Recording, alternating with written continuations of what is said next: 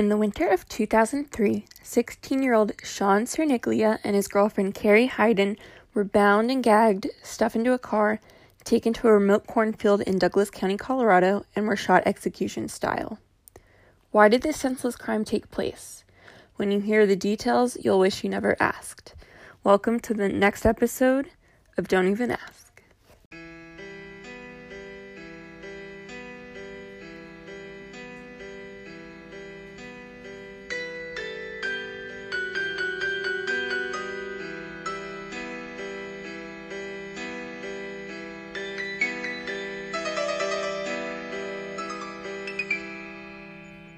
Shawn and Carrie had been dating for some time.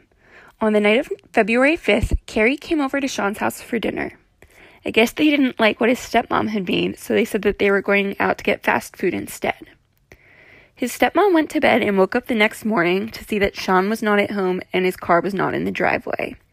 Concerned, she called Carrie's mother, hoping that they were at their house, but Carrie's mom thought that Carrie was spending the night with Shawn's family.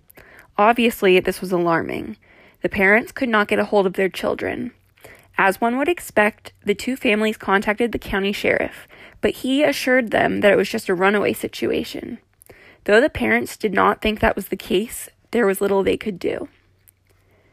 At 11:30 p.m. on February 6th, the fire department rang Shawn's family to let them know that they found Shawn's car burnt up from the inside sitting off of the county road.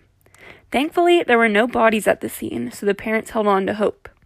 Supposedly, Shawn's car was still drivable, so the fire department released his car back to his father. From what I've gathered, this sounds very unusual, as it seems that they didn't take the time to hold the vehicle, as they were supposed to comb through any evidence. 2 weeks had passed, and nothing happened. The file eventually got to Detective Murphy. He was in immediate disagreement with the other officers' theory that the two just ran off. The detective noted that fires are usually started to destroy evidence, so it really struck out to him that there was most likely foul play involved. Aerial searches were conducted, but the fields were deep in snow. Nothing was to be found. It was like searching for a needle in a haystack. When they spoke to Carrie's mother again, she told them she instinctually felt that something was odd about Shawn. He would have his radio blaring when he came to the house, and instead of coming in or knocking on the door, he would just honk to pick her daughter up. She noted that the times he did come into the house, he wouldn't speak, which she said seemed very evasive to her. Detective Murphy took this new information and now focused more heavily on Shawn. After about 3 weeks, the fire department had just processed the evidence from Shawn's car. They found a cigarette butt on the floor. They also found the business card of one of the detectives that worked for Murphy. He immediately went to see her to try to figure out why Shawn had her card. She said that she was trying to contact him about a shooting at a house in an upscale part of town prior to their disappearance. 2 shots were fired through a window, though luckily no one was hurt. She didn't think that Shawn was the one who fired the shots, but she was pretty sure that he knew who did, though he refused to give her any information. Shawn's mom eventually had to leave her job because she just couldn't work in that state of mind. She spent all of her time looking for the kids. Out of desperation, Shawn's mom went to see a psychic. Her husband thought that it was a bad idea. He was very skeptical, but he did listen to what his wife told him. She said that the psychic mentioned a white abandoned house. Eventually, the volunteers started searching with a cadaver dog. As they were about to give up, the dog seemed to have found something. The dog ran to an abandoned white house and was barking at the basement window. This is the house that the psychic was talking about, thought Shawn's mom. She couldn't bring herself to look, but she was thinking about what the psychic said.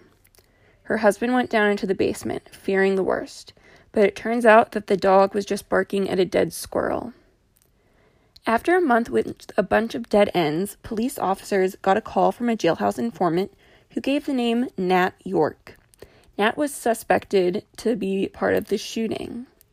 Murphy, along with the female detective, the one who had the business card in Shawn's car, went to his house, but he refused to open the door. He shouted through the window that his attorney would contact them in 24 to 48 hours. Now, this is not his first run-in with the law, so this kind of seemed suspicious. Time kept ticking. It wasn't until May 6th that Detective Murphy gets a call from a farmer who claimed to have found 2 bodies in his field. The snow had finally melted. The farmer initially thought that they were mannequins, but when he got closer, he realized it was much worse. It was Shawn and Carrie, both with gunshot wounds to the head. The detectives went back to question Nat and his friend group. Murphy said, and I quote, "All just seemed to be wannabe gangsters, which felt odd as they're coming from suburban, regular upbringings," end quote. When it was time to speak to Nat's girlfriend, Catherine, she was very nervous. Still tough to crack, Murphy decided to move his chair closer to her, as invading personal space is a useful interrogation tactic. Eventually, she broke down crying and told the detectives everything. It was Nat and Caleb. Caleb did not live in their town, but everyone who knew him feared him. He and Nat had met in juvie. Catherine admitted that they both did the shooting, and while Shawn had nothing to do with it, he was in the car. Nat and Caleb heard a rumor that Shawn was going to talk with the police. So Caleb invited Shawn over to Nat's. It looks like Shawn telling his mom that they were just going to get fast food was a cover story. Unfortunately for Carrie, she had just been in the wrong place at the wrong time. Carrie didn't even know anything. Once they arrived at Nat's place, the two boys beat Shawn and bound the two in duct tape, putting pillowcases over their heads. Nat and Caleb gave Catherine the keys to Shawn's car and instructed her to follow them. They drove 30 miles to the field in the middle of nowhere and shot them execution style. Caleb then lit a cigarette and poured gas in the car. The three left and went to a gas station to get a soda, as if nothing happened. What I find so troubling is the length that Nat and Caleb went to not to be caught for a shooting when Shawn never said a word. Even more so disturbing when detectives asked them why Carrie. They called her, and I quote, "a casualty of war." Catherine served 10 years and got out of jail in 2014. Caleb and Nat both pled guilty, receiving 2 life sentences without the possibility of parole. During the 7th year of Nat's sentence, he committed suicide. Nothing good came out of this. Far too many people were hurt, and everyone left alive has to live with the bleeding pain that will never go away. It's tragic that this story, as upsetting as it is not unheard of. The whole case was really about the question of why. Though I personally would never call murder justified, this case was just plain senseless. If they hadn't touched Shawn and Carrie, it's possible that they still would have gone away with the shooting and could have moved on.